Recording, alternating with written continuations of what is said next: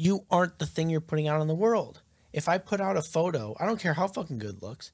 Let's say it's a perfect photo. It's not photoshopped or any of this deceitful stuff. Mm-hmm. It's a beautiful photo, and it captures me in a moment where I look incredible. Mm-hmm. And 1,000 people like it. I'm like, wow, look how good I look. Wow, amazing. How good I look is not an indication of my value. Because there is more to me, much more to me, than just the looks. Yeah. Even if I look good.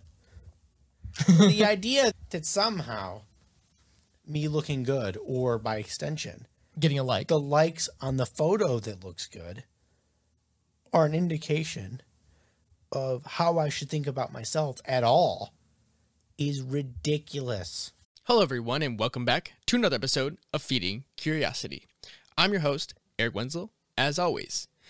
On today's podcast, I am joined by my friend, Joe Jakowski. And on today's episode, we discuss some of the dangers associated with social media and how we interact with it. As a jumping off point for this conversation, we alluded to in the last episode that you should watch the documentary, The Social Dilemma. And given now that it's probably been a month and a half since the release of that documentary on Netflix, I'll have a link in the show notes for those of you who haven't watched it. But it's not a prerequisite to listen to this conversation, but I think it provides a level playing field for you to absorb the ideas that we're getting at here. And I think it's one thing to mention here because when technology is so embedded in how we interact and communicate day to day on the internet, such as these platforms, and it can be hard to see what is the problem. I want to give an example really quick on how to lay out my thinking here on why this is negative. And I think it comes down to incentives, which is the platforms like Facebook and Twitter and such are thought to be public squares, where they're places for you to go communicate with you and your friends and then have communication and connection. And that is how they were designed to be.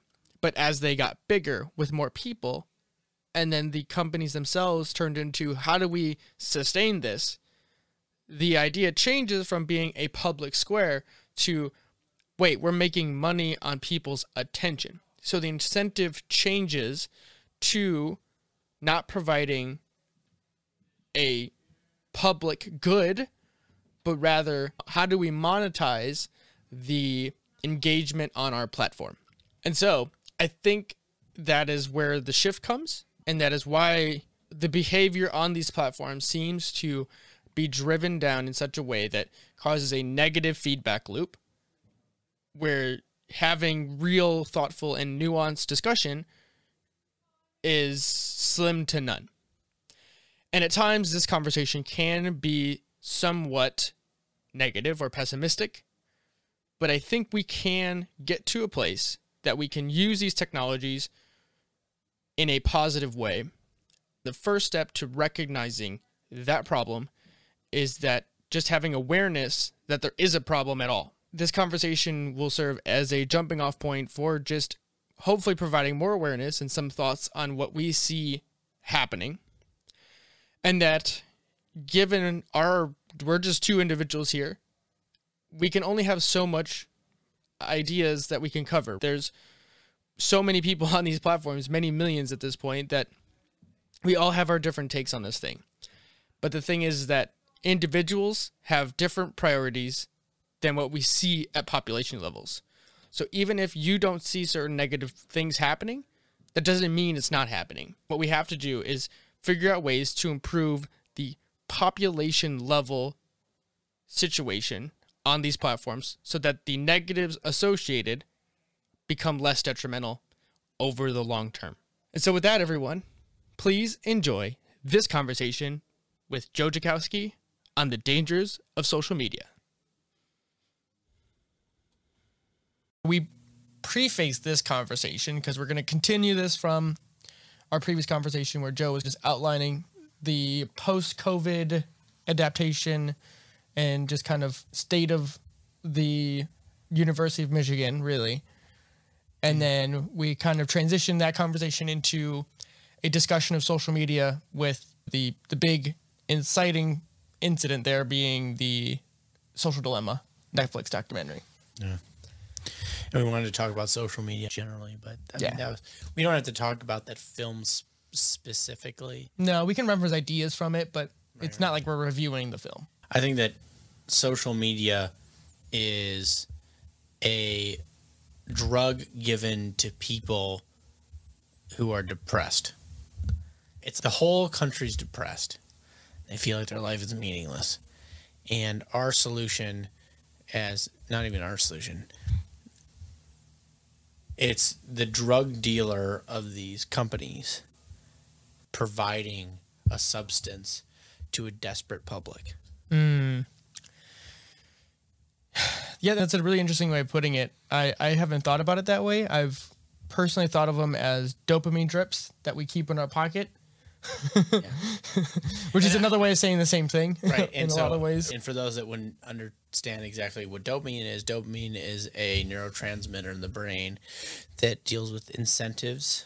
It makes you want things, right? It doesn't give you the pleasure necessarily of achieving it or getting something, but it makes you crave it. Mm-hmm. And whenever you get something that you want, it's like a reward signaling. That's exactly right. So if I really want this beer, then I'm going to go, or rather, how about this? And I'll use cocaine because cocaine acts specifically on the dopamine system, dopaminergic system. And if I take some cocaine, a whole bunch of behaviors led up to me taking that cocaine. I went to a club, I talked to some people, and those people had some cocaine, and then I took cocaine. And those behaviors that led up to it are reinforced by the taking of the cocaine. And part of that is so that your body can basically, here's the thing that's going to make me survive. If I can make you want the thing that's going to make you survive, then you're more likely to survive. But it's hijacking the system. So now, because I just took cocaine, I'm more likely to go to that club. I'm more likely to hang out with those people. I'm more likely perhaps even to hang out with them for the sake of cocaine and then take cocaine. It rewires that reward system that was once used to keep you alive. It is now makes you do horrible decision making. It is a hijacking system. And it's also part of why people feel like they're just accomplishing genius things while they're on cocaine. Interesting. Like, oh my God. Oh, let's go start a business. Blah, blah, blah, blah. And they feel like they're just doing things and are accomplishing things all the time. But that's because it's a weird conflation between. It makes me feel of that movie Limitless. It's like that, but if you never did anything. That's funny, actually. And so what the social media companies did was look at the addiction literature in cocaine and dopamine and said, oh, we can get this to make people want to continuously come back to us and always be looking for that next bump, that next hit.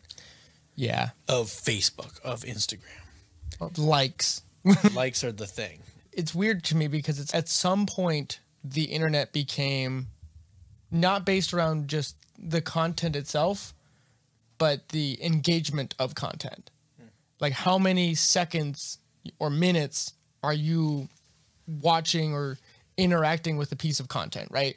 Because these platforms monetize themselves in a way that, oh, we know stuff about you and your behaviors or what you're more likely to engage with, right? In the modern form, at least. And so it's because of that incentive for them to know that about you, then therefore they can then sell that to a company, even if they don't know anything specific, because they don't need to know anything specific. In a weird way, if I knew something about all of our phones have GPSs, right? So it'd be really quick. You can start learning about behaviors of people just with hotspots so for every time your phone jumps from Wi-Fi to Wi-Fi and you had a GPS map of where those Wi-Fi locations were, you could really quickly be able to map out a person's days and weeks based on their movement patterns of when they interact with certain Wi-Fi connections.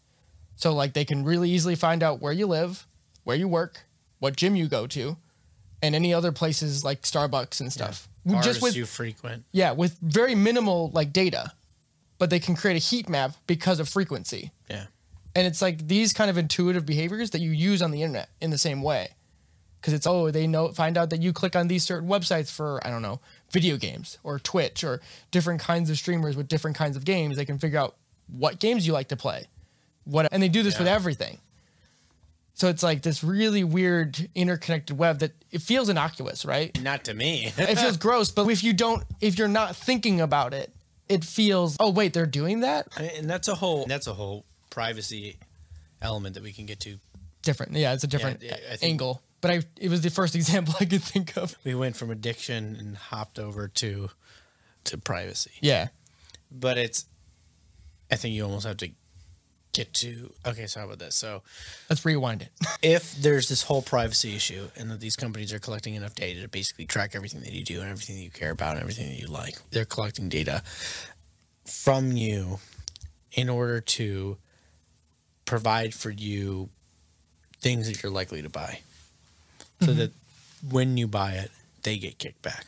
And so not only do they know everything about your life, but we are, even some of us, consciously staying on the system,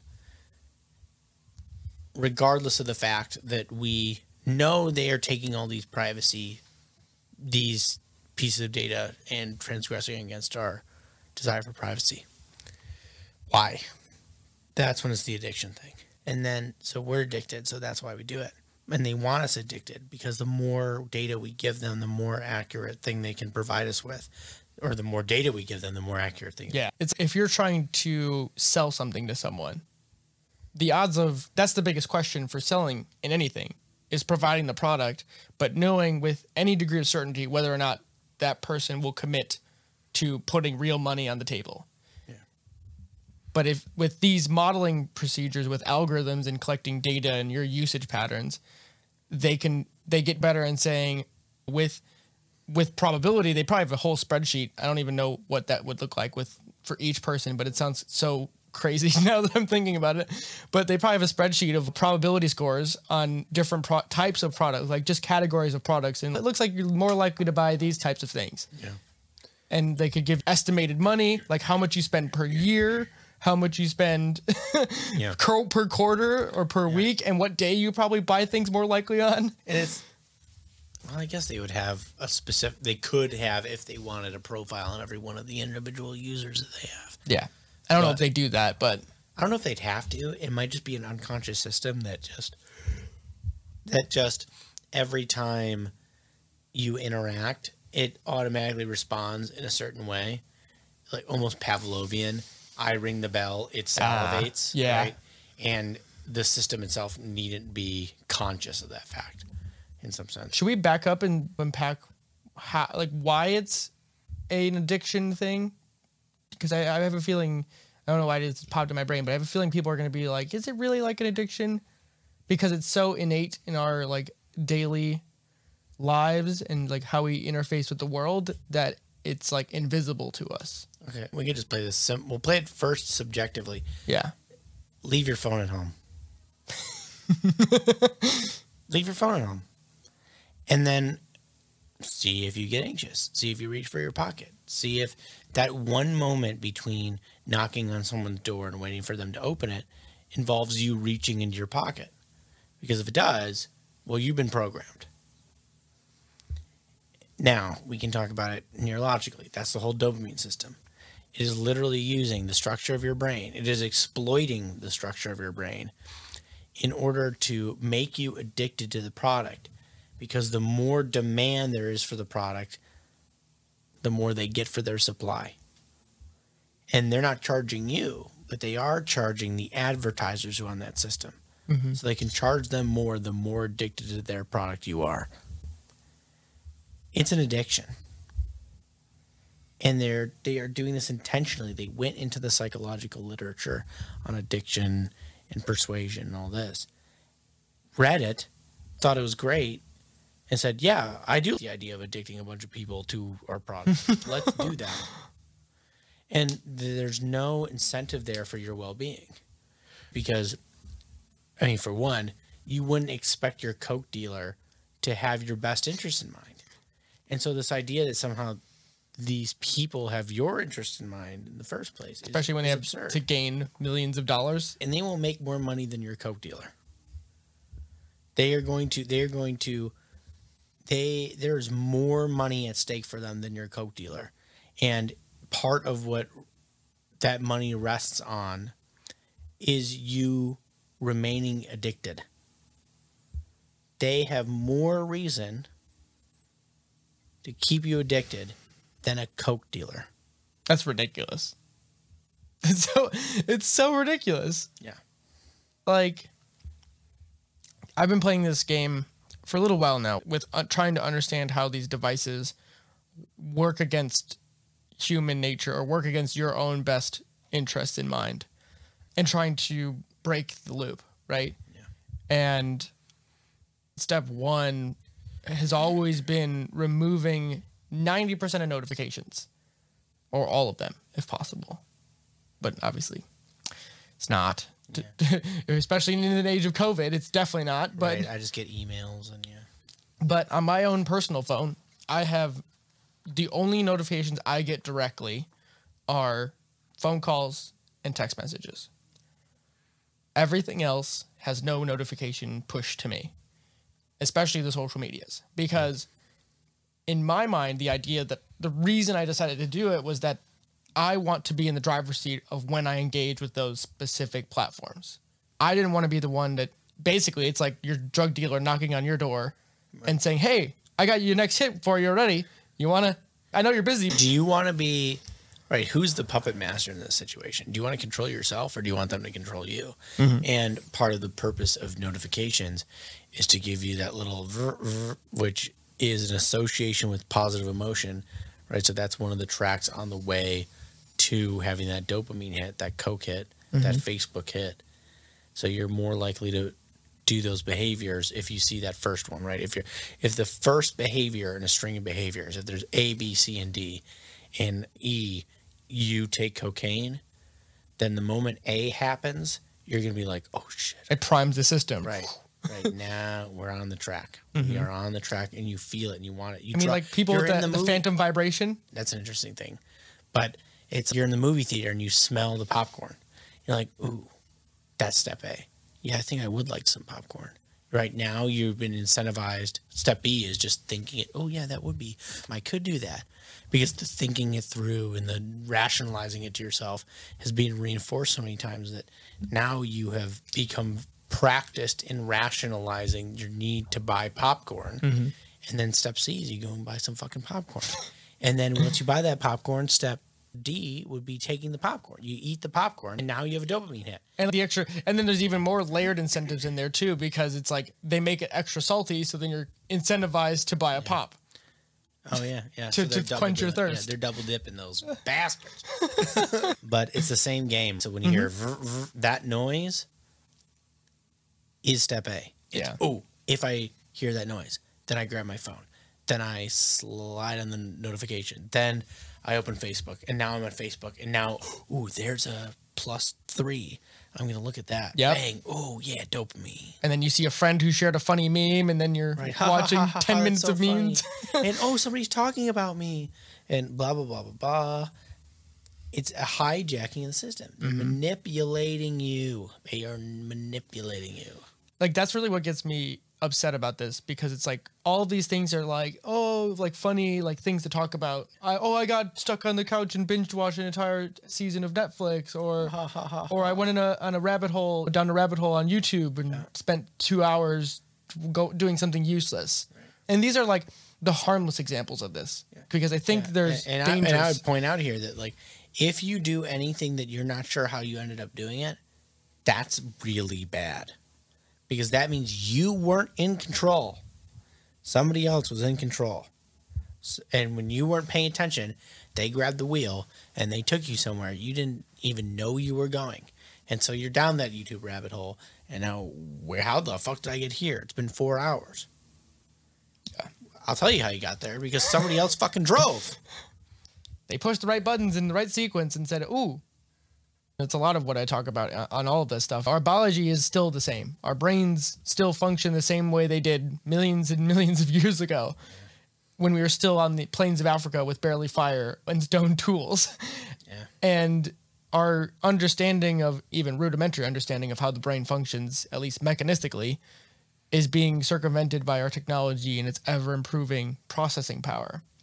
And it's gotten to the point where instead of being your partner, it's now nudging you and being a little bit of a puppet master to some degree. And I know there's people out there, and this is no dig on Jordan, but shout out to Jordan for being a skeptic in this category, because I understand where he's coming from, because I'm paraphrasing here, and it'll be a separate conversation when Jordan wants to come on here and talk about this, because I'd love to hear his thoughts. But his kind of premise is that it shouldn't be put so much on the technology itself to be blamed, or like the platforms itself to be blamed for this, which to some degree I'm on his side, in the sense that none of this was intentionally put out in the world to be malicious initially, like when they first started doing these things. They just decided to make a fun platform for people to connect with each other on the internet because they could. But then it's once the goal shifts and you realize that there's money on the table, and if they do the right thing, make these couple of tools, and all of a sudden this thing turns on and it starts generating many millions of dollars, then incentives change. Yeah, and that's the point that came up, or a response to that point came up in a conversation between Sam Harris and Tristan Harris. And Tristan Harris was one of the programmers who talks in the Netflix documentary Social Dilemma. And they talk about how these are hyper complex systems, perhaps the most complex systems that humanity's ever created, whose sole purpose is to manipulate you and exploit your weaknesses and use it for monetary gain. And so you could say that it's my fault that I've become addicted or whatever to this platform. Fine. But if I play a game of chess with Garry Kasparov and I lose And get demolished. Is that on me? Is that really on me? It's like playing basketball 1-on-1 against Michael Jordan. Right. Yeah. Dude. Is it my responsibility to beat LeBron? Yeah, even I'm better. like, okay, maybe it's my fault in that I decided to play that game in the first place. But if we're playing the game, it's not even like that. Analogy doesn't even work, because it would be more like everyone was like playing a pickup game. Everyone was playing a pickup game. And nobody told me I was playing against LeBron. And then you blame me for losing. That's bullshit. Yeah. That's a ridiculous. Yeah, I guess to keep the analogy there would be like playing internet chess and not knowing who your opponent was, and then finding out that it was Garry Kasparov and you get like D-ranked for it or something. Wow, what a bitch. Dude. Losing against Garry Kasparov. I didn't even know. Yeah, it's weird because I think it gets further down. The reason it gets weird is that we've gotten to the point with our generation gets lucky being born in the early 90s. We've missed it, or at least we grew up in parallels. We really didn't get the more mature wave of this social media stuff until we were out of high school for the most part. But now we're getting to the point where the generation that's a little bit younger than us, about 18 now probably, is or has had these devices in their hands since they were like 11 or 12. Right. And what's happening with those people, right? They are very nearly the children whose parents were on cocaine when they were pregnant. So they're born with the dependence. It is almost like that. In fact, to some degree it is, because there are a significant number of parents that are just giving these children an iPad or an iPhone or whatever to keep them satiated. Just shut up. I don't want to deal with your crying. Take the fucking iPad. And that's how you do it. And they don't take into account the fact that it's actually detrimental to their language learning. Because they're not talking with people. They're staring at they're staring at a screen instead of spending the valuable time that they need to in order For to learn socialization. language. Yeah. Yeah. If an infant learns a language not by being in a classroom, but by being constantly exposed to conversation and trying to converse, Yeah. but you're just satiating them and taking away their desire to converse by giving them cocaine.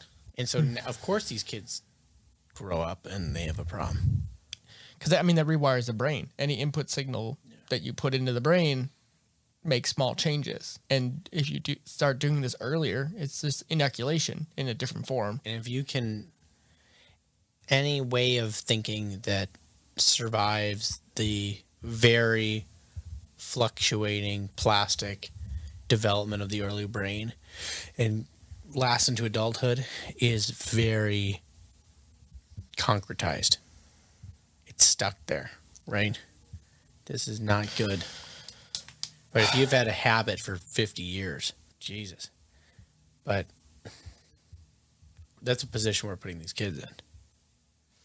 Yeah. And we're in to some degree ourselves because Definitely. of it. Yeah. I feel like one of the more aware ones because of an engineering background, because I know how coding and simple algorithms work at an intuitive level. So I just have that level of awareness that most people don't think about, really. Because it's like our phones are just magic boxes for the vast majority of people. You charge it, you power it on, you tap on the screen, and it does things for you. And it connects to the internet and the whole globe. But to think even one layer down is not like the average person's assumption. It's no different than cars, right? Like when you just put the key or press the button now, because push to start cars is make sure there's gas in it or the battery's charged and you just drive your car. There's a problem, you take it to a mechanic and you let them figure it out. It's too complicated a system in some sense to understand. Definitely. But this is a lesson about reality. Is you're so limited. Mm-hmm. Every person, I don't care if you're a fucking super genius, every person is so limited compared to the nature of reality that there are just going to be an ungodly number of things that they don't know anything about. Yeah. And there'll be consequences for that. And that's what suffering is, in part. And no. That's what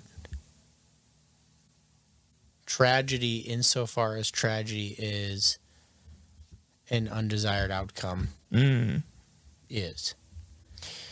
But it's not necessarily suffering, because suffering is also the way you react to any given situation. But if you're limited in the result of your limitations, that there are things that you don't know, and those things that you don't know will result in outcomes that you didn't want, then at that moment you have a choice between reacting poorly, which is something like suffering. There are reasons for that. Or letting it go and not suffering, taking it as a state of fact. Yeah.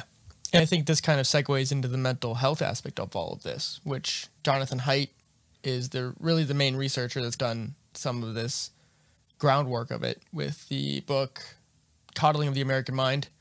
And one of the biggest stats that he repeated in the documentary, but it's in other places too, is the rise in suicide for younger girls. Yeah. I think it's 13 to 15 or tweens. so. Yeah, like the younger girls that you historically... And self-harm, the cutting stuff. Yeah. Yes, that too. So historically, that group of young girls has like almost no suicide at all. But there's been a sharp incline since 2007, I believe. Or is it 8? I don't quite remember. I think 2008 was when Facebook... It's when the apps went online, it seems like. I think it was... There's a correlation. There's no definitive proof here, but it seems like the inciting incident of this stuff. And there's a whole bunch of reasons to believe that, in part because a whole bunch of things all happened that seem to be related to that. So you see like a bunch of ripples on the surface, and then you recognize that there's something underwater blowing bubbles, right? Yeah. And the thing blowing bubbles underwater here that we can infer from all the ripples on the surface is Facebook and Instagram went online or went onto app on the phone. Yeah. And so the next question there I would assume people would have is why? What is the trigger then there? Like why would younger girls all of a sudden, with the advent of social media apps on their phones? And part of this has to do with sex differences and aggression. So women and girls are more likely, I should start with men. Men are more likely to be physically aggressive. So the type of bullying that men exhibit is physical. They attack, beat up other men. I guess boys at that age, but women's aggression is different. Women and girls' aggression is less likely to be physical and more likely to be something like reputation demolishment. That sounds awful. Yeah, that sounds terrible. And honestly, this isn't surprising. Anyone who's ever met pathological women know that this is the case. Girls can be spiteful. Oh my God. Like, This is a thing. You scary. talk to any one of your female friends about how female bullying looks, and it's fucking gross. At least with a dude, like, I can hit the guy in the face. well, and they're going to look at you and say, I just don't like you, bro. Something. But, like, It's very direct. There's some sort of just nasty, vitriolic bullshit that these girls are playing. But since it's reputation demolishment, it happens linguistically. You're talking about it, you're telling lies, you're treating people poorly, you're saying bad things about them to their face, whatever it is. And one of the ways you can do that, or one of the ways you are enabled to do that, is the social media platforms, because now I have constant access to you. If I want to make your life hell by being a little shit, now I can follow you home to do it. Home in quotes, right? If I'm in your phone and your phone is in your pocket and you take your phone home and now you're reading that at 8:30 p.m. when you have to go to bed at 9:30 because you had class in the morning, I am following you home Or just to tell you how much I hate you. Or say you don't even look at it and you wake up in the morning and then the first thing you read starting your day is some vitriolic shit. Welcome to consciousness. You suck. Yeah. That's what's going on there. So, of course, these girls are getting depressed. That's one reason. But It's one reason. I think there's another part of this too, is just at that age, I don't care if you're boy or girl, you're figuring yourself out. You barely have any idea of the concept of self.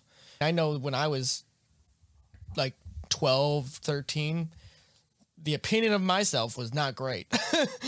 And if I had a social media profile where I could judge myself further by looking at all the people I thought were cooler than me, that would not have gone. Like, I was already having issues at that age anyways, because I was nerdier than the average person anyways. And so when you start having that frame of self-reference, you don't need to be made fun of to put yourself down any further.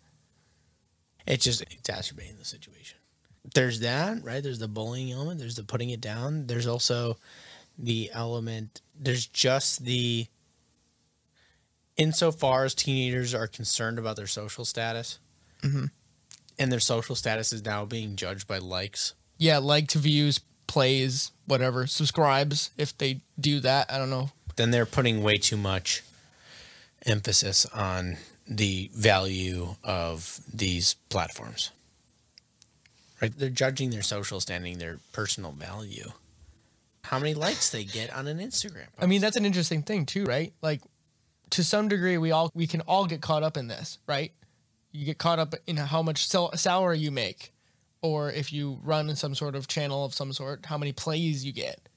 Yeah. It's really easy to be judging your self-worth or the quality of you as a human being on some arbitrary thing as plays or salary. And it's this weird issue where it's a misalignment of goals, right? Because they're using this tool to make a judgment about their personal value. But that tool was designed not to tell them what their worth is, but to make money. And so the idea that this money-making tool can tell you your personal worth is ridiculous. It's like saying this wrench is going to be really good as a laser for LASIK surgery.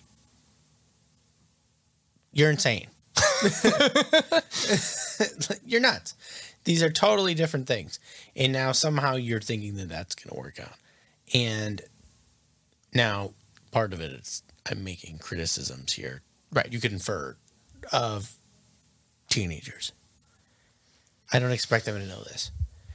I'm making it explicit in part because if there's any teenager listening, they can have the logic played out for them and they can hopefully recognize how ridiculous social media is and how the idea that your value comes from the number of likes that you have is gross. But also, forget teenagers.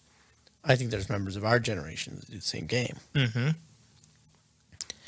And if you are doing something that you wouldn't do otherwise for social media, that in some sort of normal situation you wouldn't do. So if you're willing to behave and take a picture in a certain way or something because that gets you 200 likes, if you aren't willing to do that same thing in front of 200 people, then I think there's a mismatch here. That's I like that a lot. Think about that. Because if, let's say I'm posing for some photo and here's some lighting and this and I'm doing whatever and I look kind of ridiculous. It works for a photo, but I'm not a fucking male model. Would I do that sitting in front of 200 people? Fuck no, that's embarrassing. Right, yeah. Why would I do that? But people are doing that all the time, every day, every fucking day of their life. They're doing this stuff. And that's assuming you take one photo and you're fine with it. Oh yeah, no, I'm going to stand in front of 200 people and I'm going to make 13 different poses. Just ooh yeah, look at me. Are you nuts? Until one of those is perfect. Mm-hmm. Are you crazy? No one's going to do that because that's ridiculous. It's embarrassing and it's silly. And we recognize that for what it is. It's attention-seeking behavior. Mm-hmm. And if I'm going to act like that, it's sad. And any self-respecting person, including those people who are the self-respecting people who are posting these things on Facebook, should take a moment to think about what it is they're actually doing. Yeah. I completely agree. There's been times where even on this podcast itself where I get wrapped up into how many plays I get and things like that, or even website views. And I'm like, I have to disconnect myself and be like, that's not the reason you do this. Sure, it feels good that more people see the things you do. No. But that's not the point. Like the value of one person is equal to the value of 1,000. It's like the fact that one extra person could hear the thought that I had is just as good as if, I try not to play that numbers game because it's not, it takes away from the value it might gain. I think you're playing it at the wrong level. If what you want for the podcast is more plays, then one doesn't equal 1,000. But if you recognize that the value of the podcast and your value as a person isn't tied up in the numbers, then you just produce the value. Yeah. And the problem with social media and counting these numbers is the assumption that they're a legitimate indication of one value, but they're just not. And people identify, this is the problem. I have a huge issue with the way we think about identity right now, but the way people think, these people identify with the number of people who are liking their post. Yeah. It is me. 1,000 likes is me. I am liked 1,000 times. That is wrong because they were manipulating to do it in the first place. But also you aren't the thing you're putting out in the world. If I put out a photo, I don't care how fucking good it looks. Let's say it's a perfect photo. It's not photoshopped or any of this deceitful stuff. Mm-hmm. It's a beautiful photo and it captures me in a moment where I look incredible. Mm-hmm. And 1,000 people like it. I'm like, wow, look how good I look. Wow, amazing. How good I look is not an indication of my value. Because there is more to me, much more to me, than just the looks. Yeah. Even if I look good. The idea that somehow me looking good, or by extension, getting a like, the likes on the photo that looks good, are an indication of how I should think about myself at all is ridiculous. Yeah. It's ridiculous. And that's really why I say put yourself back in control of these things, because by becoming subservient to there's plenty of stories where people delete posts because it didn't get enough likes, and whatever enough means, it's the hedonic treadmill all over again or in a different context. And it's just it's a trap, plain and simple. It's just a trap of thinking and not understanding the intrinsic nature of what it means to be a human being and experiencing consciousness. Because I think it's subverting or minimizing the depth of experience that we can have. And especially like some people would say it's more rewarding to get likes or something like that. But I would implore you to go, instead of going out in nature to go take cool photos to post on social media, just be there. And just experience the landscape for what it is. Right. The value of your experience shouldn't be dictated by the number of likes you're getting on social media. Nor should you, I'm going to say that again. The value of your experience shouldn't be dictated by the number of likes you get on your social media. And the purpose of having an experience is not so that you can be validated. Go out, travel, do these things. Not because other people will appreciate it, but because of what you personally, on a deep, emotional, spiritual level, can extract. Do it for you. But this idea, it's almost cynical. It's just like, Jesus. Like, you really think that the point of going to the Vatican and seeing the artwork, do you think that the point of going to these cathedrals in Europe and the beautiful landscapes in America and in the Shinto shrines in Japan and the old Roman baths in England, or do you think that the point of that was to get a picture? Then look at a fucking picture. You didn't need to go there. To go there for something more. It's interesting to me because I didn't actually connect the dots until right now as I had this thought, because it's like embracing the present, because we're trained not to be present because of social media, because of just the fast-paced life of westernized society, or because of just how much we multitask nowadays. If we took the time to be present with ourselves rather than thinking about what the next thing to do is, we would experience so much less mental anguish or just the hurriedness of life, right? I'm guilty of this as anybody else. I'm not a saint. I've gotten a lot better over the last few years since I started doing this. And now that I'm not in school, it's even more like I'm able to make non-negotiables with my time and say, no, work has to end by this time because you have other things that you need to do, because if you don't, you will not perform well enough tomorrow, because now you're just burning the candle at both ends and you won't let yourself figure out how to perform better tomorrow. Like, you just can't do that.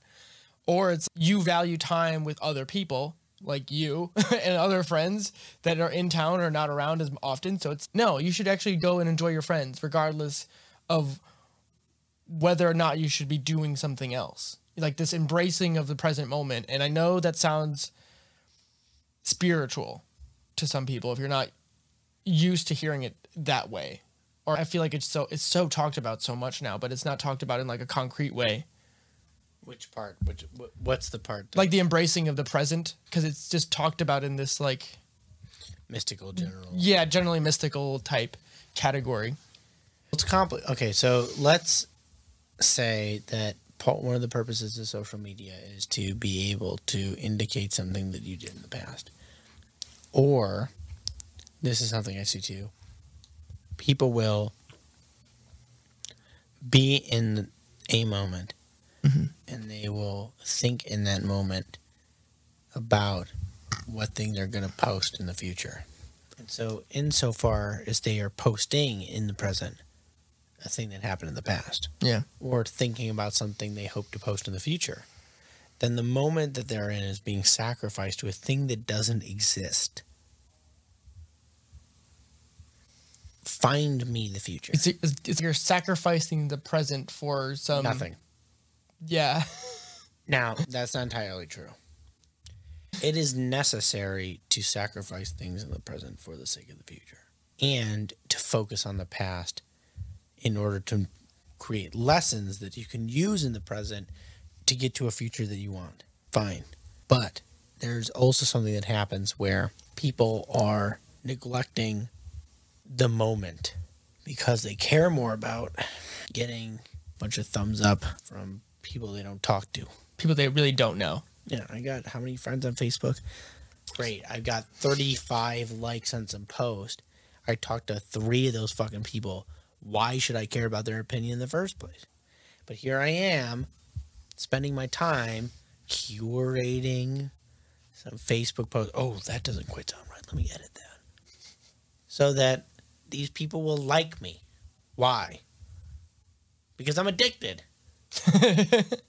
Because they're playing that game with your brain. And one of the consequences of that is that you neglect the present moment. You are incentivized to neglect the present moment. In fact, you don't even consciously get derailed. You are being derailed by somebody else. So it's not your choice. It's not your choice. You're not getting the present moment. All you're getting is a bunch of empty, pointless likes from people that you don't fucking care about. What are we doing? Yeah. As you were explaining that, it really sunk in as, oh, wow, it really sucks you away from the things that you really should be paying attention to. Like the people that are closest to you. The people whose actual opinions could actually affect your life thoughts. How many times have you generally have been on or in a moment where you're surrounded by friends or you're sitting at the dinner table or you're doing whatever and you all end up on your phone? Why?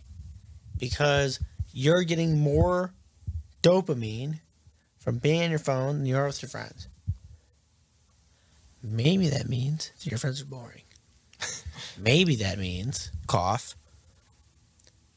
that you've been hijacked. I don't know if I've seen what addiction does to people. I knew a heroin addict. And I watched this dude get possessed. He didn't exist anymore. It was just every word he said became a lie. All in service of just getting the next little piece. Ruined his life. Ruined it. And I watched it. It was horrifying. It was like, I could just see something was off one day. Something's not right here. Like you saw that falling off like the slope kind of thing. There's a manic element, and now it's all this, and then suddenly there's a temper, and then suddenly it's, I don't know, it's everybody else's fault. I don't know why this happened, and now I'm getting punished for it. And then there's this, and then and then I try to talk to him, and he goes, "Oh, you're one of them, and you want to credit. Oh, you don't care about me." And everything became a means of removing obstacles in the way of getting more heroin. And he died in the process. Oh, yeah. He died in the process. He died figuratively. Yeah. All that he was, whatever person and personality and richness there was to that person, was demolished. And what was left was a husk filled with nothing but an insatiable desire for drugs. And what I see is people who are a dieted version of that, who are willing to play these social media games and sacrifice themselves on the altar of it. Mm-hmm. And so their whole character becomes nothing but some pattern of behavior that's in service of getting more likes. So they go to the cool bars. They move to different places in the country, and they get new filters, and they pay for this, and they do that, and whatever. And it's all just to serve these companies. Or it's I just saw a post where there's a set that looks like a private jet interior. So you can rent out space to take pictures on the private jet. So we're willing to falsify everything about our lives for what?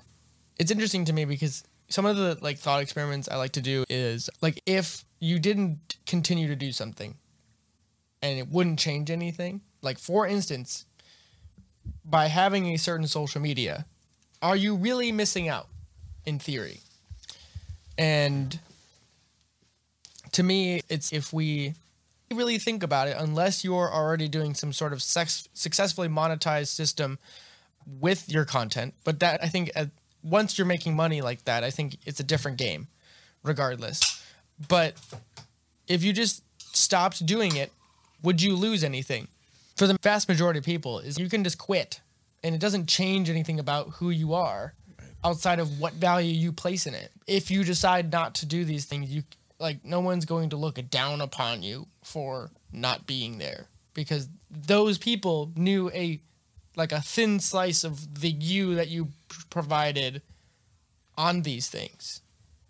To me, it's who are the people that really know you, and in that respect, it's those you let get close to you in real life.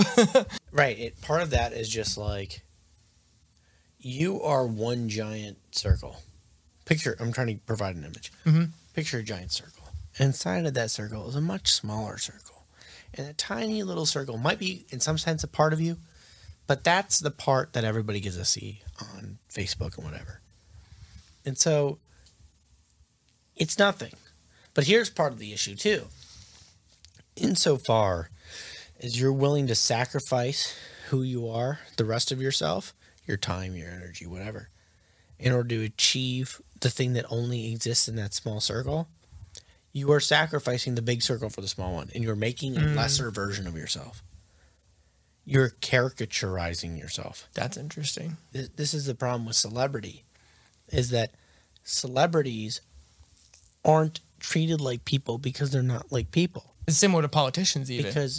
And politicians, because the only thing that the public ever sees is the thinnest, most boring little sliver of them, that little circle.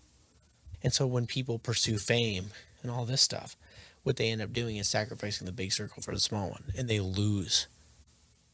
They get what they wanted, but they lose out on everything else. Yeah, that makes a lot of sense, because it's like you can never fully express you. And you wonder how or why it feels like these sort of Hollywood types, these famous people, are just jumping on the bandwagon of some social movement, because it's about fame for them, because they don't have any character outside of it, because insofar as saying the socially appropriate thing will maintain their fame, then they'll do it. And it's not because of any deep moral principle or that they feel they need to do this, some calling. It's because they are obsessed with fame, and it feels good when they pursue fame, and this is a way for them to do it. And so they lose all their character. They sacrifice their character and their depth for nothing. This is a part where we can kind of transition into the polarization of everything, right? I think it wraps in all of these aspects with the identity piece, with the sacrificing, and then how the algorithms work against us, or human behavior. Because if we're playing these games that are almost have to be limiting, they have to be, because otherwise you wouldn't be able to have so many people be able to use them. Then all of a sudden now we're getting into this point where nuance has basically died, because things need to be chopped up and thin sliced and packageable so that as many people can absorb it, or at its worst argue about it. I mean, it's like pop music. Yes. And part of what makes pop music popular is it isn't so complicated that those people who can't process the complications are left out. And it plays on those things most common to all of us. So, pop music is simple. It's accessible, right? Anything hyper popular or designed to be popular is going to be designed to be accessible. But that means that in order to get at its excess, complexity is sacrificed.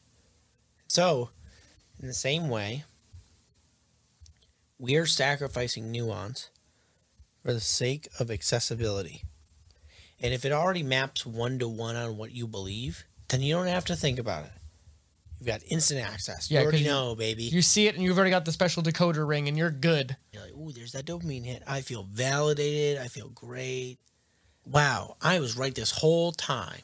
Maybe you're right this whole time because they're providing you, seemingly, with something that you would just eat right up. Not because it has substance. You're the child. You're Hansel or Gretel.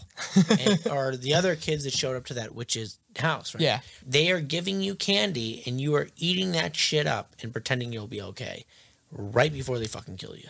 Look how fucking clever I am. It's like sometimes the things that we need are complicated and they're difficult and you have to contend with them. And they're not going to be nice to deal with or be everything you want them to be.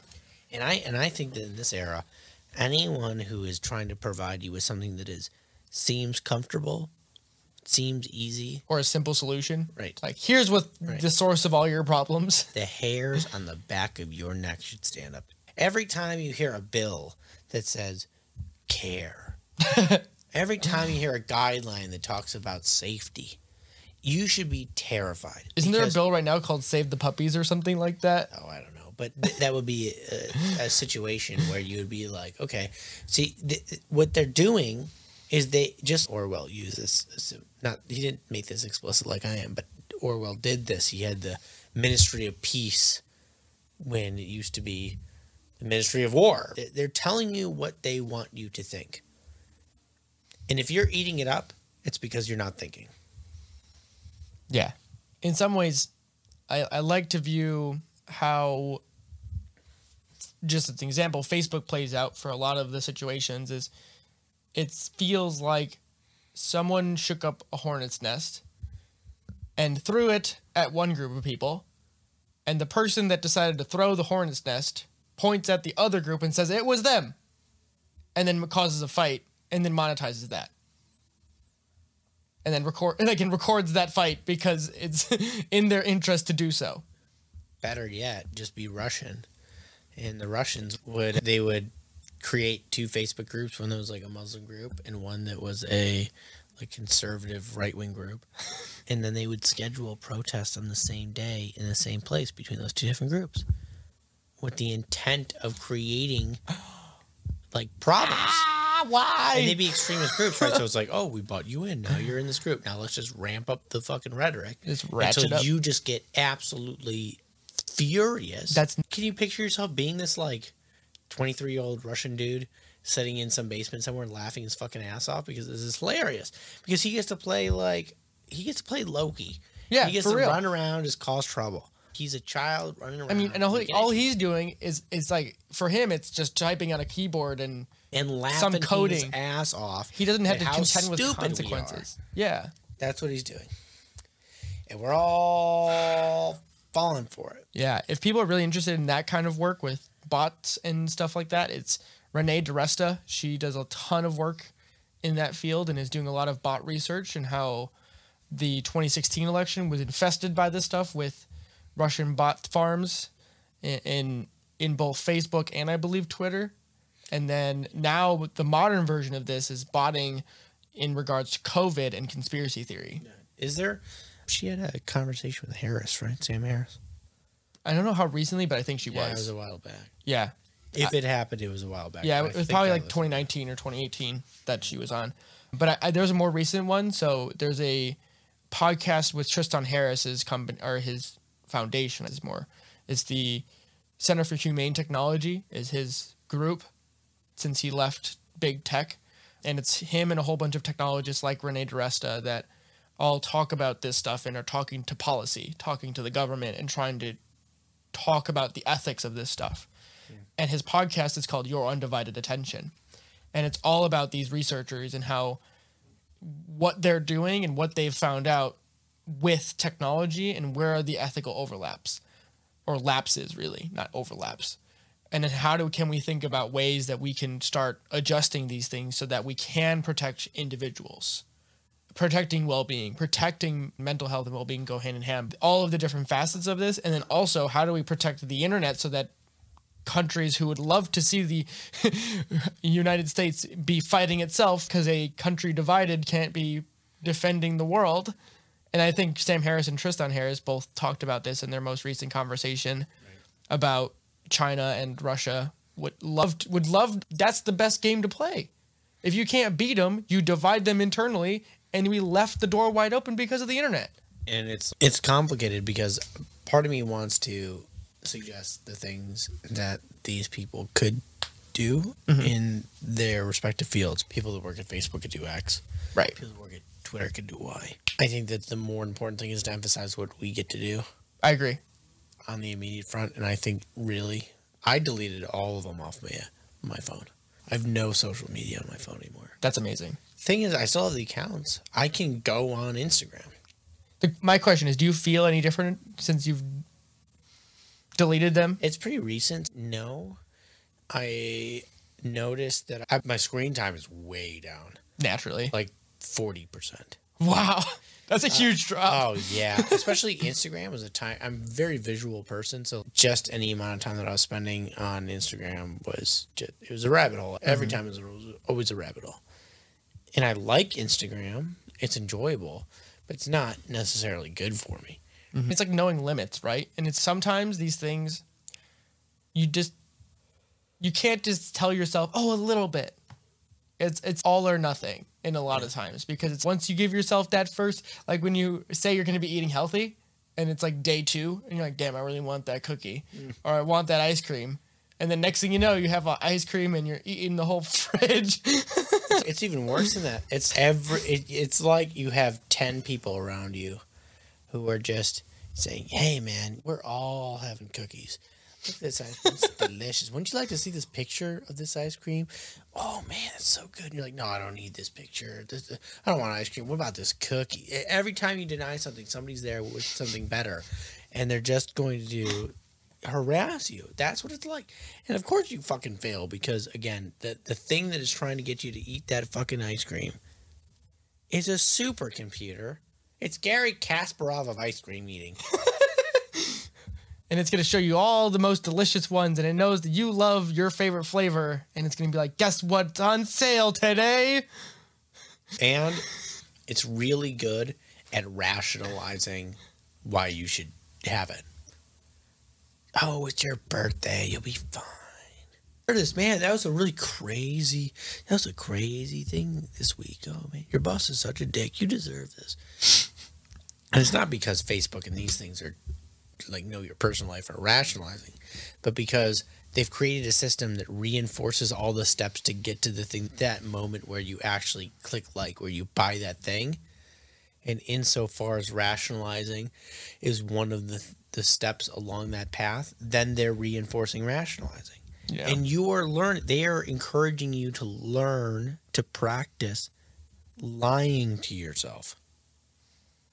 That's what rationalizing is. People do that there's a lot of psychological studies on like after you buy something, even if you're slightly disappointed, you will still defend whatever it is that you bought because it's better to do that than feel like you wasted money. It is easier to say that, to fight to the death, that you had the right decision to admit the fact that you were fucking wrong.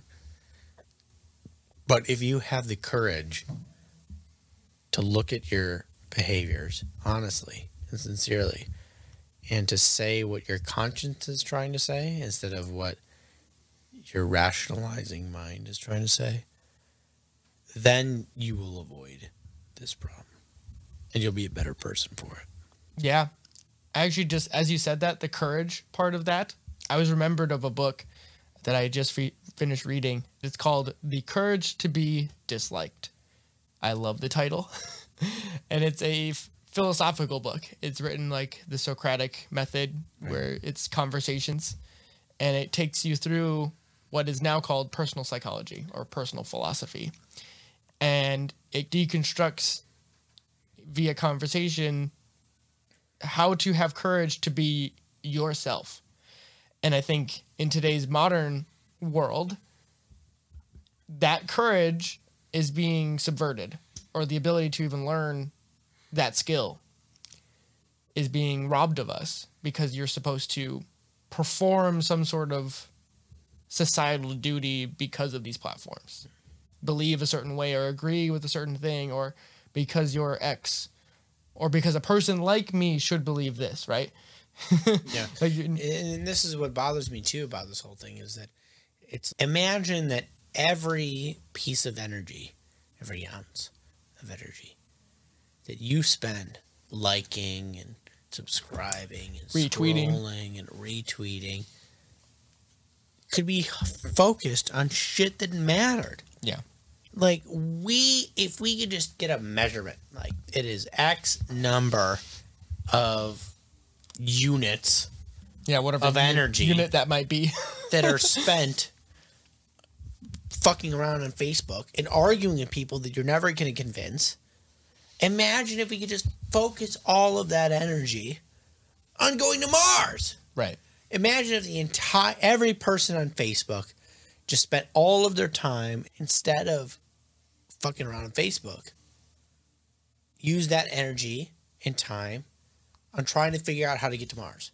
We'd be there. We would already be there. We'd have a lot more progress. Even those people who get like vindictive, and I'm just going to use a dieting person as a really quick example. Someone who's like really into plant-based. Sure. And they're just vindictive on Facebook, and anytime they see someone that eats meat, they just lose it. But if they took that level of intensity of energy on disliking someone because of their meal choice and funnel that into a way to have a more positive outlet to provide information on plant-based diets, to make it easier for people to try it, personally speaking, you might get further than trying to convince that one person that triggered you. It's similar to the Ocean Cleanup Project. I don't know if you've heard of that. Yeah. So there were stories of his project where people would shit on him and be cynical about him trying to do this thing. And he started doing it, I think, when he was high school. He's been working on it for 4 years now, or 5 years probably, since he's been last on Rogan, last time I heard of his project. And so there's people that were being cynical about his project. Oh, like, why would you even do this? This is such a waste of time. Like, it's not going to make any effort. Or is it going to actually make a difference? Like, that whole thing. But it's the same thing as this social media thing. Isn't it better to try than not try at all? Like, maybe it won't go anywhere, and if the money runs out, then it doesn't matter. But instead of waiting around for some magical someday, you know what? Someone should really clean up the ocean. I think we can figure it out. And just by him trying to organize like some order out of the chaos, then all of a sudden people start taking it seriously and start putting money into actually making something happen. I have no patience for these people to make these kinds of criticisms of people that are accomplishing things. It looked to me to be the same thing as people that talk about luck. Mm-hmm. They look at people who are successful and they say, you're just lucky. And the reason that they're saying that isn't because the person hasn't had luck or does or doesn't. It doesn't matter. Mm-hmm. The reason that they're saying that is because they want to say, if I was as lucky as you, I would be as accomplished as you are. Yeah. And that is fucking ignorant. And they can't admit to themselves there are people who go out into the world and do more than they do to accomplish things that matter. Because that, they think, looks bad on them. And instead of admitting the fact that they're not working as hard, that they're not as interested on that topic, whatever, they have to tear that person down to save their fragile egos. I think those people are pathetic. They are fucking pathetic. And they should get the fuck out the way and shut their mouths. If we all put our energy into something that we really 100% cared about, like, this is going to make my life better, and maybe even if you stop at friends and family, if you dedicate your life to making your life better so that the lives of your closest friends and family are better, then you've left a mark that is magnitude better than it was without you having tried. I just don't see the point of not trying to move the needle even 1% in a positive direction. Because it's easier, because at the end of the day, if you move that needle 1%, that has invisible repercussions, ripple effects. For every good deed that you do, that bounces from person, like from me to you, and however many people that we might happen to make a good deed against. That then bounces to them. It's like a contagion, just like viruses, but in a positive dimension. And so the more good you do, the better it gets for everybody. And by the time it leaves the U.S., it's going to be like gone around the whole globe. If you do something good, someone else could read that and be like, damn, if they can do that, what else can I do? It doesn't have to be anything remotely close to the thing, like domain-wise, like to that person's, say the Ocean Cleanup Project. Just because he's doing that over there doesn't mean it's unlikely that you could do something like, I don't know, making music or providing food for people in a holistic way. Doesn't take anything away from you. In fact, I think it makes it possible that no matter how crazy the idea is, if you think on it long enough and are smart about it, you'll find a solution somehow. And some of this looks to me to be an issue of awareness that in reality, let's say it bothers me. I'm selfish. I am a selfish bastard. And all I care about is me. Mm-hmm. And I find out that somebody keeps dumping trash across the street from my house. Motherfucker. I hate this.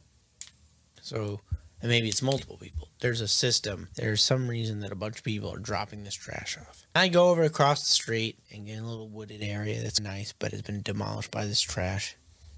And I start picking it up because I care about myself. I'm like, fuck this. I want this out of my eyesight. I hate this. It's driving me crazy. I clean it up. And then I find out that the reason that it's getting trashed, because it keeps happening even after I clean it, is that there's no good dumpster system in my city. These huge dumpsters that they would normally leave in certain places behind businesses, whatever. And so some of the local businesses, instead of taking it to the big dumpster behind that would be provided by Waste Management or whatever, isn't actually there, and they don't have a good system. So they're like panicking. They just say, fuck it, and they dump that shit wherever they can. And it turns out that right by my house is where it's convenient. So they just keep doing it. And now my problem is, selfishly, I'm going to fix this fucking problem with the Waste Management system. Because these dickheads aren't doing what they need to do to enable people to not put their trash in my fucking yard right across from my house where I have to look at it every day. And so now, I think the intelligent and sophisticated people who are even selfish end up having a good reason to fix their society. It's piece by piece. It's the small things. They don't go right to the top and talk about how morally justified and amazing they are for wanting to restructure the whole system because they don't know what the hell they're talking about. No, it's that they are willing to fix the things that they actually can fix instead of saying somebody should fix the whole system and I'm angry and I'm going to yell until that gets fixed. Yeah. It's bitch, the impetus is on you. Yeah. And when the impetus is on you, even if you're selfish, you'll come to recognize that there are things that you can do in your local vicinity that will improve not only your life but the world. And the awareness element comes in a willingness to recognize the string of things that led up to the things you're uncomfortable with. That it's not just the trash in front of your house, but it's actually also you and your response to that thing. But it's also the underlying conditions that lead to that, the trash there. And the fact that now that you're aware of this thing means that you're obligated to do something about it. Taking responsibility for things that you can actually make an impact with. Right, and most people die at step one. They might clean up something, but they don't look inward and ask. In interpersonal situations, looking inward is more applicable, but in this case, they don't, even if they're unwilling to ask why that's a systemic problem. Mm-hmm. Because they know that then they would have to do something about it. It's not wanting to deal with the consequences. And they don't really care. They just care enough to do the minimal necessary effort. Mm-hmm. It's interesting because as you're explaining that story, I was reminded of yet another book. And that book is called The Cuckoo's Egg by Clifford Stoll. And this book takes place, I believe, in the 80s, like late 80s, as computer networks are just finally getting like up to speed. Like it's just past like ARPANET and like right before the internet. And the guy, Clifford Stoll, it's a real story. Like it's wild, honestly. But the premise of the story is that he's in control of this local lab and he's one of the first network managers there. And he's an astronomer. He knows coding, but he's more of an astronomer and he doesn't really care about being a networker. But he finds some weird accounting things. And by finding this weird accounting thing, because that was back when your phone network was connected to your internet, and so you'd get phone charges for internet use. And it went down this whole rabbit hole, basically. And he went from like this hippie dude who knew a bit about computers to interacting with CIA and NSA and basically uncovering one of the first network frauds in the history of the internet. Because the guy that was hacking in was in Europe. I don't want to spoil the story if people go and read the book, but it like went through this whole thing where it was like he was the guy that happened to be there and seeing this thing, and because of the weird, no one knew the jurisdictions of the internet yet, even though this guy was breaking into military bases and military computers, but he was like the only person in the right place to had all the data and was the only one doing it, and finally got to the point where he was able to get like the U.S. government and then the European police to catch this dude. And the moral to the story there, and part of the point I'm trying to get at, is that if it bothers you, hunt it down, and maybe you'll find that you do a lot of positive work.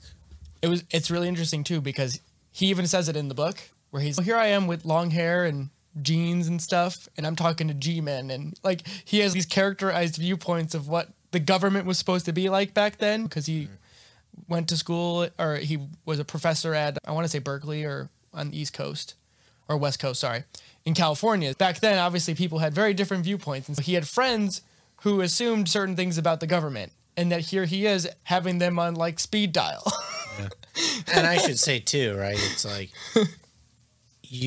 when I say hunt it down, when I say search this thing out, when I say pursue it, whatever, you need to be able to pursue it with a certain amount of awareness, because what you're going to find is that the things that you assumed don't hold up. And you won't get to the real solution to your problem unless you're willing to address those things that are outside of your assumptions and assimilate them or accommodate them into your framework. Yeah. And that's why I brought up that point of him having to deal with people that he would have assumed were, in quotes, the enemy, or had some sort of negative connotation towards.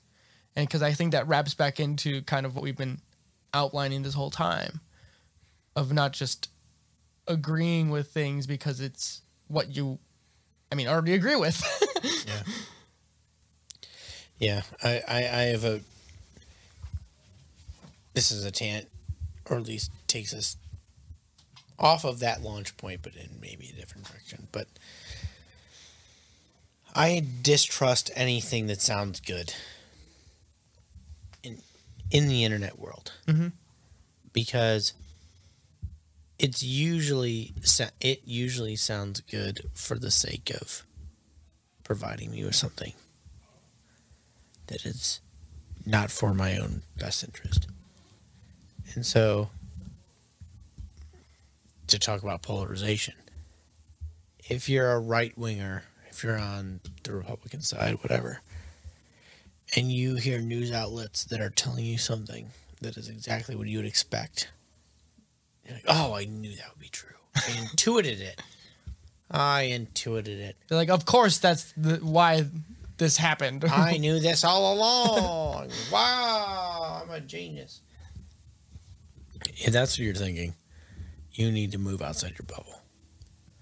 Because the reason that it sounds good to you is because they curated things that would sound good to you so that they could sell that shit to you. Yeah. Not because it's true. And if you're a left winger, like, you're right. God, I knew that was the case. You're telling me exactly what I knew already. I knew it feels so good to be right. Bitch, you got the same problem. you'd probably start listening to some shit from the right wing. Or you should listen to things from the left wing. In fact, actually, it's not so obvious what you do, because which right wingers and left wingers are going to give you want, and how, and which portion of them are totally unreasonable and not talking about the truth at all. Because I suspect that a bunch of people, for example, from the left wing who want to do this go to the right wing, and then they hear the right wing and they go, "You're not willing to talk about the facts at all, so why should I take you seriously whatsoever?" And then they hand wave them away, and now they just revert back to the bullshit that they were doing before. Yep. And they're caught back in their bubble, and they just say, "Now I listened to right wingers and I found out that I was right all along." It's what information should you pay attention to? I think that when you the indication of an honest broker in the information age is somebody who is on one side or the other openly. I'm left wing or I'm right wing. Yeah, they're honest about their position at the beginning. But you'll catch them breaking the narrative. And so they'll say something that isn't comfortable within their own party. Got it. And because that indicates that they're willing to take a risk in order to say what they think is true, regardless of the pressure that they're getting from that part of the culture, from that part of the political culture, left or right. So you'll have right wingers that will say left wing points, and left wingers will say right wing points. Yeah. Those are the people you should trust. Yeah, I find this topic, who can you trust for information purposes? And I think what it comes down to is like this overlay of not neutrality, but you're trying to get as close to the truth of whatever topic they're speaking on. But the thing is, we can bias our ideas left or right in this domain that we've laid out here, being more liberal or more conservative. Yeah, that's the other word. I was like, what was it? It like left my brain. And so the idea there then is to, like, you have to map the territory then. I found this really interesting is there's an app called Ground News. And so Ground News is a aggregative news platform. So they capture articles spanning topics, and they show you, based on the bias of each news outlet and the spread on a given topic. So one of the coolest aspects of it is they'll show blind spots. So they'll say blind spot on the left or a blind spot on the right, or there's no middle coverage here. And so personally speaking, I really enjoy trying to find the articles that have as most unbiased content as possible, trying to find the non-biased headlines. But the game you get to play here is you get to see the games that these news outlets play with the headlining and how they play with the title to make it fit the narrative of any side. And what are those buttons that each side is looking for? Yeah.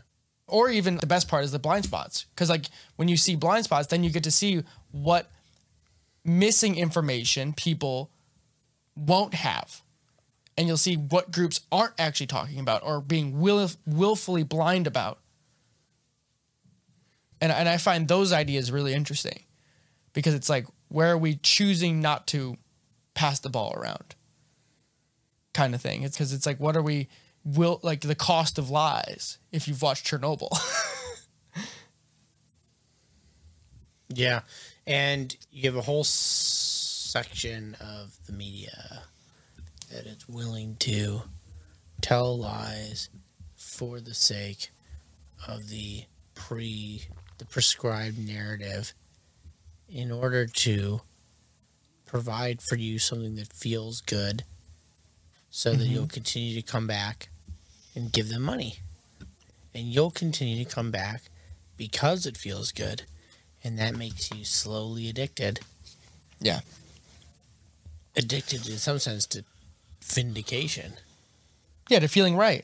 We all like feeling like we know things. Right. It's just part of every human. We like being on top of our own shit and like feeling some sort of autonomy in our lives, and being right is one of those things. But there's a proverb, and I'm not sure where this comes from, but it's having strong convictions, but loosely held.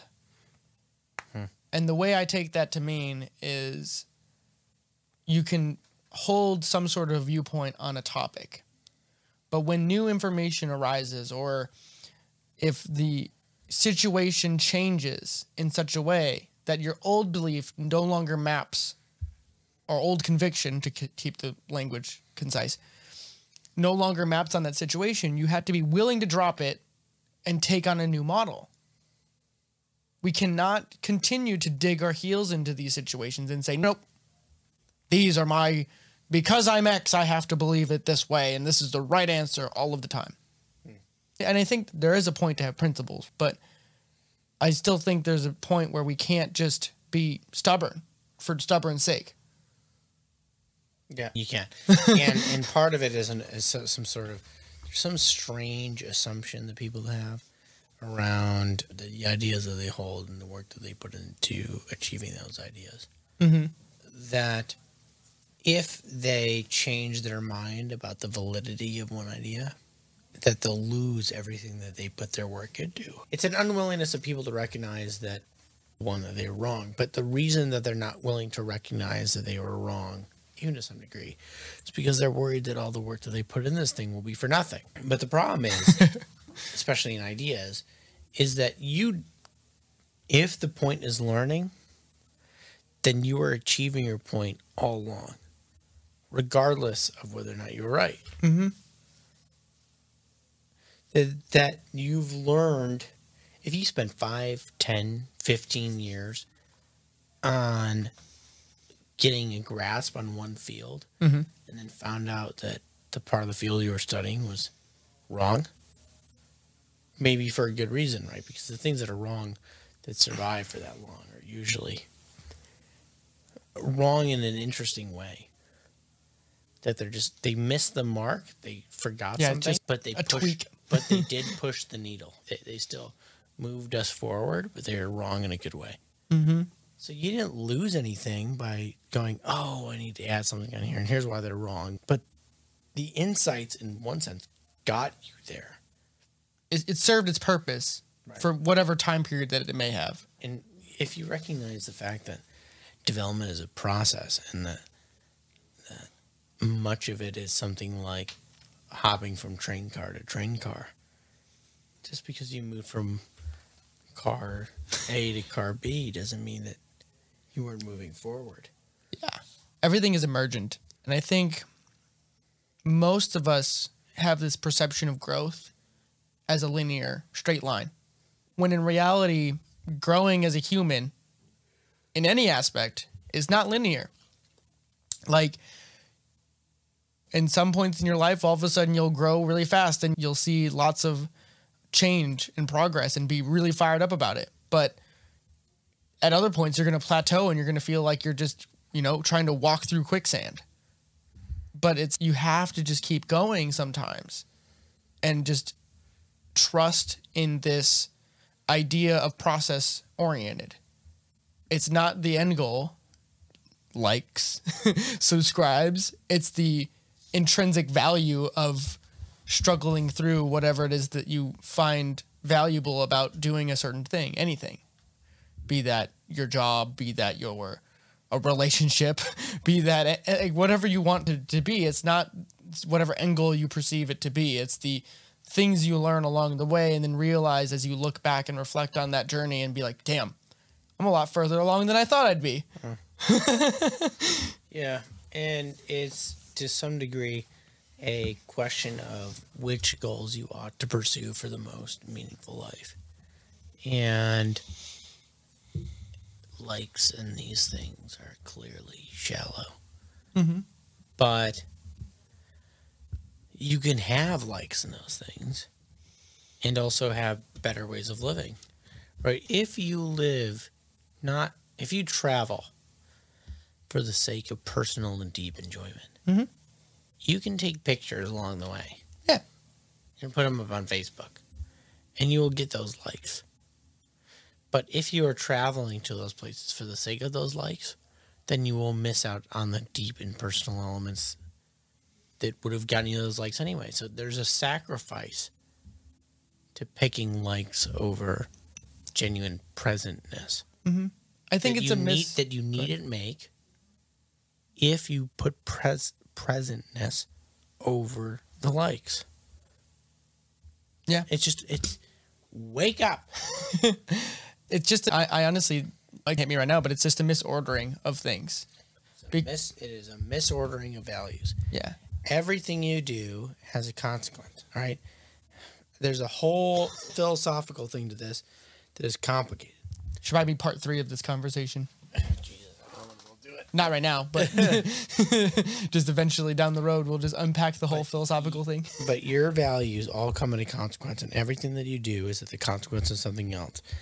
And because everything is at the consequence of something else, what you choose is what you value. And how you order those values matter, because some of those values, just like I described with likes and personal experience, can occur in a way that allows for other values to be achieved, other goals to be achieved along the way to this goal. And other ones, if you just misorder them, will sacrifice a bunch of things in the attempt to get there.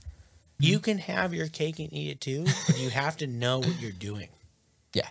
It has to be explicit. The purpose of why you do it or how you do it. Yeah. And not just explicit, but you actually have to pick the right goal. It's not the explicitity that does it. It's the fact that you're acting. And the real question to life is, of all the altars that exist, which one is actually worth sacrificing myself on? And in some sense, you're making a deal with reality. It's, I'll give you my soul, but I want the most I can manage out of it. And reality says, I will give you as much as you can figure out. Whoa. And so what we do is we say, that looks like the best thing I can manage. And then we do it. But what ends up happening is most people aim so fucking low that they sacrifice all the beautiful things they could have on a shit altar. Something that's too achievable. They say, I want pleasure. And they don't recognize that you'll get pleasure on the way to meaning. And so they lose all the meaning in their life, but God, that sex they just had was great, and Jesus, that cake was delicious. Nice job, man. You were able to have some shallow shit and die. And you're left eventually. craving more. Right. Congrats. But you could have the pleasure on the way to meaning. You could have a billion things on the way to a whole bunch of other things, and it's a question of negotiation. Which ones are more worthwhile than the others? But you have to figure that out. And reality is sitting on a chair, legs crossed, listening to you, trying to figure this out. It says, I will give you what you ask for, but you have to figure out what you want. I'm like getting this really vivid imagery of some reality as a caricature, as if it were personified as this old guy sitting in an old chair in front of a... Yeah, call it God, Right. Call it the universe. I don't give a fuck. It's all the same idea. Yeah. And the thing is that's funny is that this figure, whatever reality is in your perception, it won't tell you anything. It will listen to you and it will nod and say, It will speak to you in consequence. You will move through the world and something will happen. And you'll go, oh, fuck. In reality, you go, I didn't say anything, but that's your cue. Right? It is not a ship captain telling you to move 3 degrees left so that you arrive at land. It's the lighthouse. And you say, that's the image. That's the thing that's pulling me. That's the clear sign that's pulling me in this direction. But you have to look at it and interpret it. yeah. Whereas the captain is just giving you explicit knowledge. You don't get explicit knowledge in reality. You have to watch reality, and it will slowly tell you how to fucking act. Yeah. It's just a refocusing tool. And maybe to tie the bow on this thing. Yes. If you're spending all your time on social media, and what you're finding is that you're depressed and you're anxious and you feel polarized from the people around you, and you don't understand the nature of reality that they're living in, you're like, how could you believe that? They could believe that because they're getting a whole bunch of different facts presented to them. So they could be perfectly logical, but their axioms are totally different from you. Yeah. Because the fact pool that they are pulling from is different from your own. Yeah. And if you feel that you're in that position, then maybe that's reality indicating to you that you're doing something wrong. You need to pull the plug and reconnect with whatever, some deeper, dare I say it, meaning. And so on a personal level, the thing we're doing wrong is that we're actually giving a fuck about these social media things. Pull the plug. Take that shit off your phone. Yeah. But the thing that we're doing wrong on a collective level as a society, or rather what these companies are doing wrong, is that they are exploiting the worst behaviors of human beings for monetary gain. And bad things are happening as a consequence. And if they had the presence of mind, they would recognize that reality is telling them that they're not driving towards, they are not sailing towards the lighthouse. They are crashing into rocks. And instead of recognizing that they should turn instead of hitting these rocks, they just keep driving over them and saying, we're going to be fine because we have money in the hole. Oh, man. The money is plugging the holes in the boat. Yeah. Oh, yeah. We have treasure chests in the base of the ship, so we'll be fine. Idiots. You will sink the ship, and you will never get your money, and you will die in the process. And I think that might be the note to end this really part 2 of this long form discussion, because I think we're going to do more of this going forward. And I think at the very least, we should probably schedule to make sure to have a conversation post-election night. Yeah, I think so. And I have a lot to say about the philosophies I've been thinking of, how people are behaving, everything from, I have a term I've come up with recently called bimboism. I would love to break down, which I think is a consequence. That'll be fun to talk about. The social media world, but it's contentious, but right. And I know we talked, and this conversation was negative at points. And I think the point is to say that we're not blaming just one thing, because all of this is so interwoven within just society. But the point to talk about all of this stuff is to hopefully provide awareness so that people can create actions and rewire behaviors for themselves, so that they may have more personal agency in their own lives and make real change about the things they actually want to be making progress towards. Yeah. I hope that I think that what I'm doing is an attempt to make people's lives more worthwhile and that life can be better, but we're making so many mistakes now that in the long term we're going to fuck ourselves. So the things that seem negative now are positive in the long run. Yeah. And this another note to just put in for future podcasts or topics to talk about that I wanted to say now is just unpacking meaning. And I know you've done so much research on what meaning is, and I think to do a crash course on what is meaning and how are the theories of meaningful living portrayed at a philosophical and psychological level, and then how can we start to relay that information in some way that's actionable in the modern world, I think would provide a lot of backdrop to this conversation to start getting into that actionable territory. Yeah. So, thanks for listening, people. Till next time. Bye. I wanted to take some time here and talk about how you, the listeners, can support Feeding Curiosity.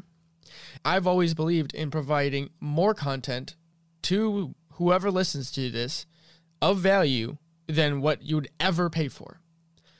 I don't like the idea of having to sponsor myself with products I don't use or believe in. If it's something I use and believe in, then sure, I will talk about it and I will do everything I can to do that. And I've done that on this podcast before. Not sponsored, but I've talked about many products that I believe in. But in the aims of choosing to create a new model that I believe in and that we should all be striving for, is breaking ourselves away from the subsidized model that ads provide. And so with that, we have turned on the Anchor.fm support structure, which allows you, the listener, to subscribe to our content at the level of your choosing. That is either a 99 cents, $4.99, or $9.99 a month, meaning that you, the listener, and me, the creator, can be transparent about how much value you see in our content. And by doing so, that allows me to have more resources to ever increase the quality of this content. And that's not to say I won't be doing this anyways, but it breaks me out of the loop of having to worry about those things, because there is a lot of time that goes into this podcast. But I love it. And I hope that by you choosing to support the podcast, you know how much I care about the quality of this content. And so with that, everyone, thank you all for listening, and I hope you enjoy.